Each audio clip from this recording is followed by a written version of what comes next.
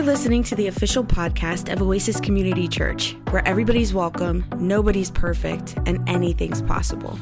If you'd like to learn more about Oasis, request prayer, or get in touch with a pastor, visit our website at oasischurch.org. Enjoy the podcast. Well, good morning, everyone. It's good to see you. So, today's sermon is titled, Only Us. That kind of sounds, what? Comforting? Just us? It's only us? There's no one to impress. It's not out there somewhere. It's not something else. It's just us. I have a spiritual mentor who says just us quite a bit. And what he means by that is that there's no need to put on airs. There's no need to pretend. There's no need to have any kind of like pretense. We can just kind of be ourselves. But of course, there's a problem with that too, isn't there? Because if it's only us, then it's difficult sometimes to kind of welcome the stranger. It's us four and no more, right? It's our group. It's us and not them. I spent most of this week in Washington, D.C., and I love D.C. I hadn't been there in years. It's a delightful city. I mean, there's so much greenery and things are very clean, and all of those monuments and museums, and I don't know, it's just a fun place to be.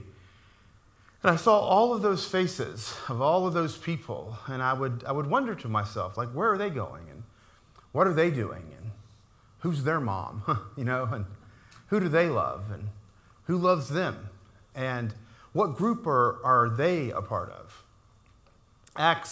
The book of Acts opens, and it says, I wrote in my first volume, Theophilus. This is Luke writing to a man named Theophilus, likely his patron, the person who's kind of paying for the production of the book.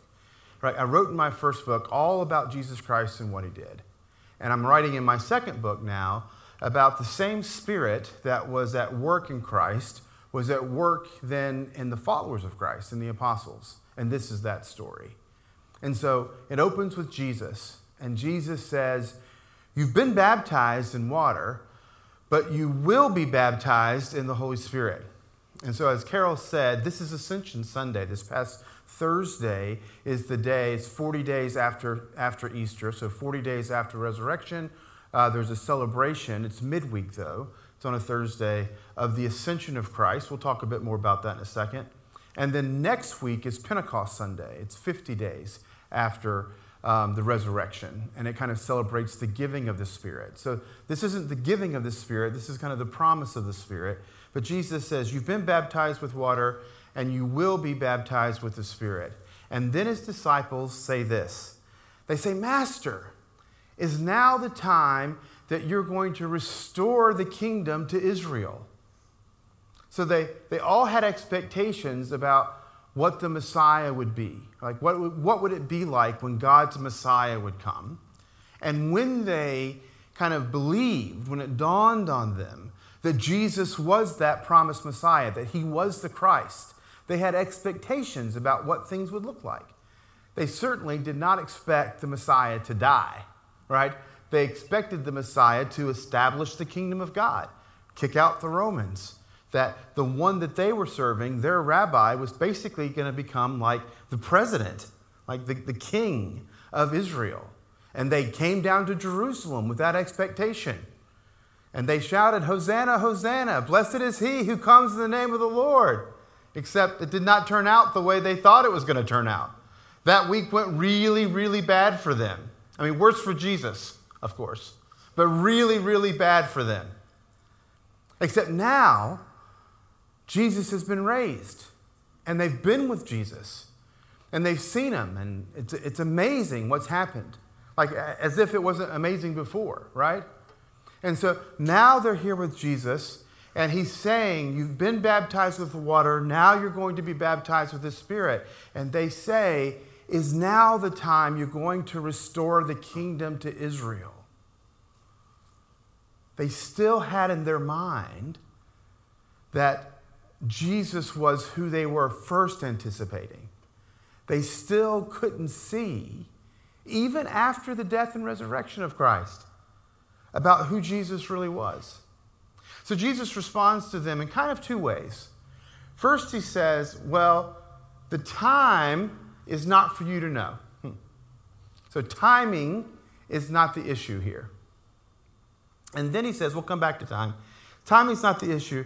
And then he says, but you will receive power when the Holy Spirit comes upon you. And you'll be my witness. Or when the Holy Spirit comes upon you, you'll receive power. And you'll be my witnesses in Jerusalem and all of Judea and Samaria and to the ends of the earth. And I think that statement about being witnesses in Jerusalem, all Judea and Samaria, and the ends of the earth is Jesus' answer to, is now the time you're going to restore the kingdom to Israel. And basically what he's saying is, yes, but it's not what you think it means. Yes, or maybe no. The yes is, it is the kingdom, but it's not being restored to Israel. It's being restored to the world. It's to the ends of the earth. This isn't for us. It's for us. Ken Burns is my favorite in terms particularly of documentary production. Certainly he doesn't have an equal, not in the English-speaking world. And so much that I've learned from Ken Burns' documentaries. The one on Vietnam was fantastic. The one on the Civil War was fantastic. And I saw Ken Burns interviewed one time, and the interviewer kind of asked him, like, what's your motivation and what's your process? Like, how do you do this? And he's a very humble man. He kind of says, well, I have a great team around me.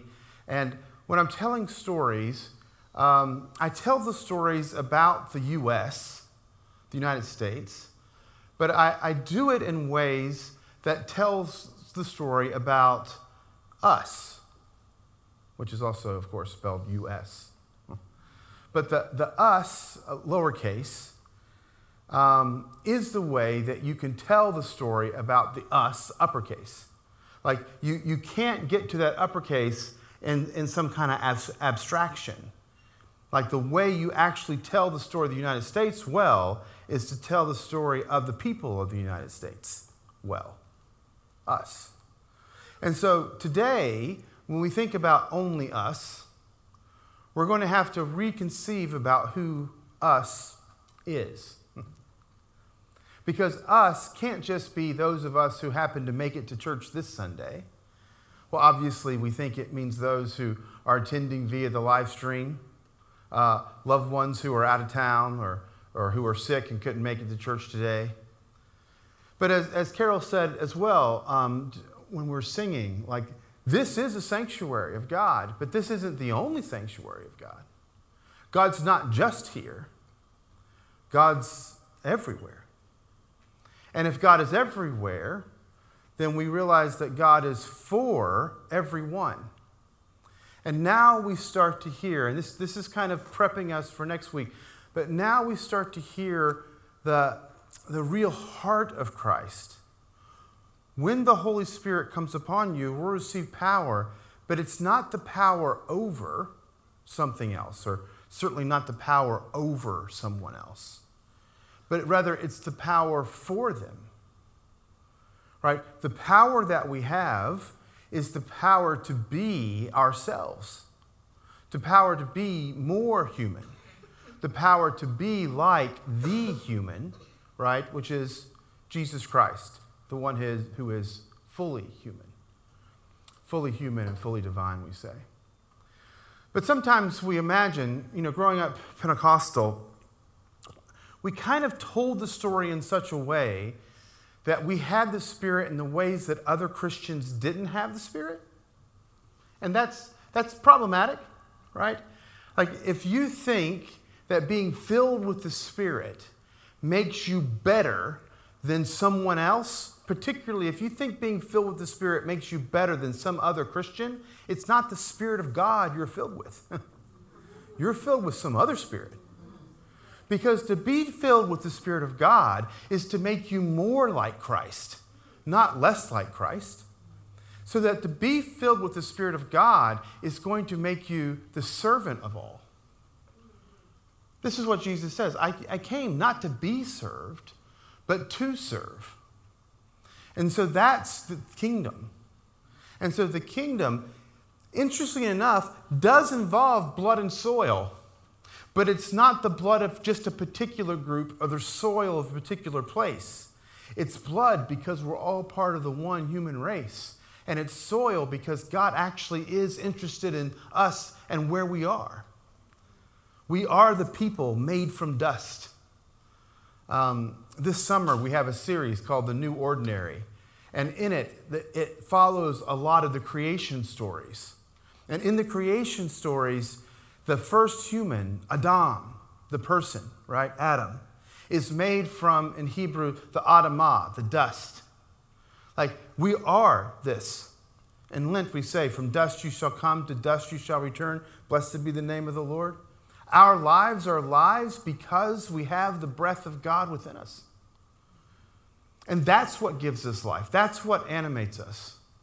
And so all of those people that I saw on the subway this week as I'm riding the metro kind of around, I noticed that everyone else at the meeting I attended all Ubered to the meeting. Like our hotel was by the White House and we met in a building over by the Capitol.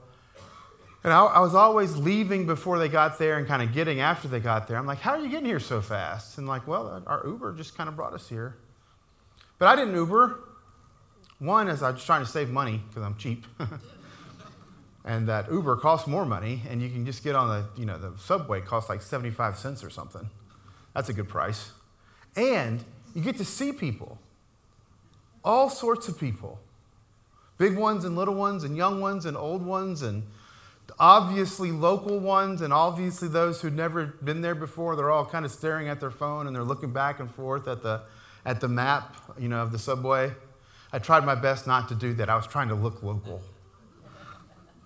In fact, one time somebody asked me, is this the right way for this place? I'm like, no, you have to get on that side. I felt really good. But I tried my best in the midst of all of that to kind of look at them. Like, it's easy for me to look at you because I know you. I love you. I know your stories. I see you on Sundays, and sometimes I see you on Wednesdays, or I see you in town, or I see you at the church picnic. I know your names. I know your pets' names. But then, with all of those other people, I tried my best to think, God loves them. Their mom loves them, I think. Right? They have aspirations. They have stories to tell. They're either at a high point or a low point, right? Something's going on. And so that, I think, is how we might live in the light of the ascension. So the ascension's an interesting thing, right? It made it into the creeds. He ascended into heaven and sits at the right hand of God the Father Almighty. I might take just a little bit of umbrage with one thing that Carol said. She referenced the completed work of Christ. The ascension suggests that Christ's work isn't completed, that Christ is still working, that he's ruling, and that he's interceding, that he's doing things. Like when Stephen, later in the book of Acts, when Stephen has his vision of Christ, he's not seated. I know it says in the creed that he's seated, but according to Acts, he's standing, and he's kind of actively advocating. Because this is the point, that we are going to be baptized in the Spirit. We are going to experience the presence of the advocate. But that advocate is another one, because we already have the first one. And that first one is Jesus. Sometimes people talk about kind of the delay of the second coming and the anxiety that it might have created for the early church, that Jesus said, I'm coming back. And then, now all these years, he's still not back yet. So Certainly when he didn't come back, that they would have been anxious about that. They would have been expecting it. I think that might be kind of blown out of proportion.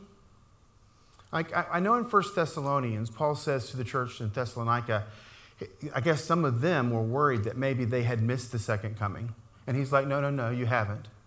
But I don't know that that was actually a felt anxiety that was widespread. Like we suffer a lot from anxiousness in our culture. But I think we might be projecting that onto the church. They seem to live with a full confidence about who Christ was and what Christ was doing. If you take the ascension seriously, then you can go ahead and get to work in the kingdom of God. Because it's not just a future reality, it's a present one. If Jesus has ascended, he's ascended to the throne. And if Jesus is on the throne, then he is not just the Jewish Messiah, but he is the King of Kings and the Lord of Lords. If he's on the throne with his Father, then we can go ahead and get to work into the kingdom, empowered by his Spirit. We can speak in tongues and prophesy. We can share our testimonies with boldness. We can cast out demons and pray for the sick. We can be the agents of social transformation. We can devote ourselves to the teaching of the apostles, to fellowship, to the breaking of bread, and to prayers. And we do this because we've received power. We've received power to be witnesses. So I kind of want to end here. Again, kind of growing up Pentecostal, we focused a lot on that particular verse, Acts 1:8. Acts 1:6 has now the time come for you to restore the kingdom to Israel. We weren't worried about that one. We should have been worried about that one, right? And the answer is, again, yes, but it's not what you think it is. It's a restoration of a kingdom, but it's a kingdom for the world, not just for this place, this one particular place. It is particular because it does involve real people and real places. But it's universal because it's everywhere. He is the King of Kings and the Lord of Lords. He is the Savior of the world, not just the Savior of us, but rather the Savior of us. And that didn't mean the U.S. That meant like all of us. We're expanding beyond Ken Burns. But back to the Pentecostal thing, and this is a little bit of a preview for next week. The power that we have, we often thought about it as power to speak differently, which is kind of funny because the book isn't called Speeches or Speaking. It's called Acts, right? Acting, actions. But we would talk about actions, but mostly we talk about speaking. When the Spirit comes on you, you're going to speak differently. And there are maybe 3 different ways that we thought about speaking differently. 1 was speaking in tongues. 2 was prophesying. And 3, and we talked about this a lot, was to be able to evangelize kind of boldly, right? Like with boldness, tell our witness. I think all of that actually is true. So I'm not saying this as an alternative. I'm saying this as a corollary. Like this is and, not or. We would talk about actions, but the actions that we talked about, again, were often spiritually amazing, right? So it had to do, again, with deliverance, to cast out of demons and kind of the healing of the sick. And I want to say that's true. It's a corollary, it's not an alternative. But 2 things. One is, I think in the long run, there is a power there, not just for personal transformation, but for social transformation. That with many tongues and many peoples, we see a peaceful gathering of a multiculturalism, right? How is it that all of us hear in our own language the mighty works of God? And how that transformation is now the time you're going to restore the kingdom to Israel? Well, yeah, but it's not what you think it is. because it's going to go out to Samaria. Samaria? Those people? Yeah, those people. And it's going to include the eunuchs from Ethiopia. Well, I didn't figure that. I didn't think it was possible. I didn't think it was possible to include eunuchs. They're sexually different. You can't include sexually different people. They're eunuchs. I mean, they're Ethiopians. You can't include them. They're from a different place, a different continent. And then it starts to include Roman military leaders. That social transformation is definitely, I think, what the Spirit is up to. Because, again, it's not just for us, it's for us. It's not just for Israel, it's for the world. And we should be glad, because had it been just for Israel, that would not have included us. Had it been just for the Jews, we would have been out. But it was for all of us. But there was a second thing I said. So the first one's that. The second one is this. And this is what I think was totally lost on us. Is that the power that comes upon us, before it becomes a power of saying things and acting things, it's a power to be. The power to be is a power to see the world differently.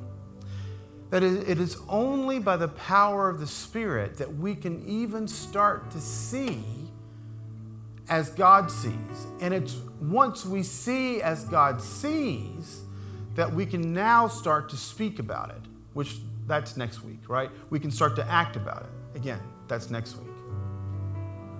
But the power to be witnesses is the power to see the world, the power to see the other, the power that somehow on an aisle in Walmart or Publix, or sitting in traffic, or walking down the street, the power to kind of look at another face, a face that maybe is not significant to you. Maybe it just seems like the most average face in the world.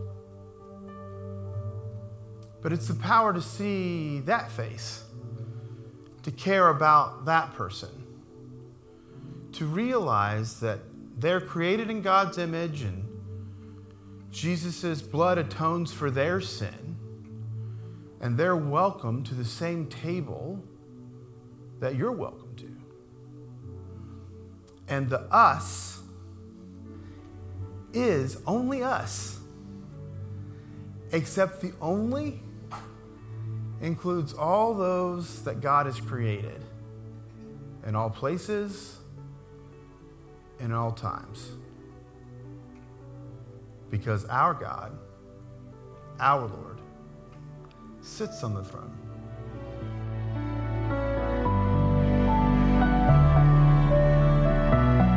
We hope you were blessed by today's podcast. If you liked what you heard and want to support us, you can do so by subscribing wherever you listen to your podcasts. You can leave us a review on iTunes, and if you want to contribute to Oasis financially, you can go to oasischurch.org. May the Lord bless you and keep you, and may God's face shine upon you and give you peace. Amen.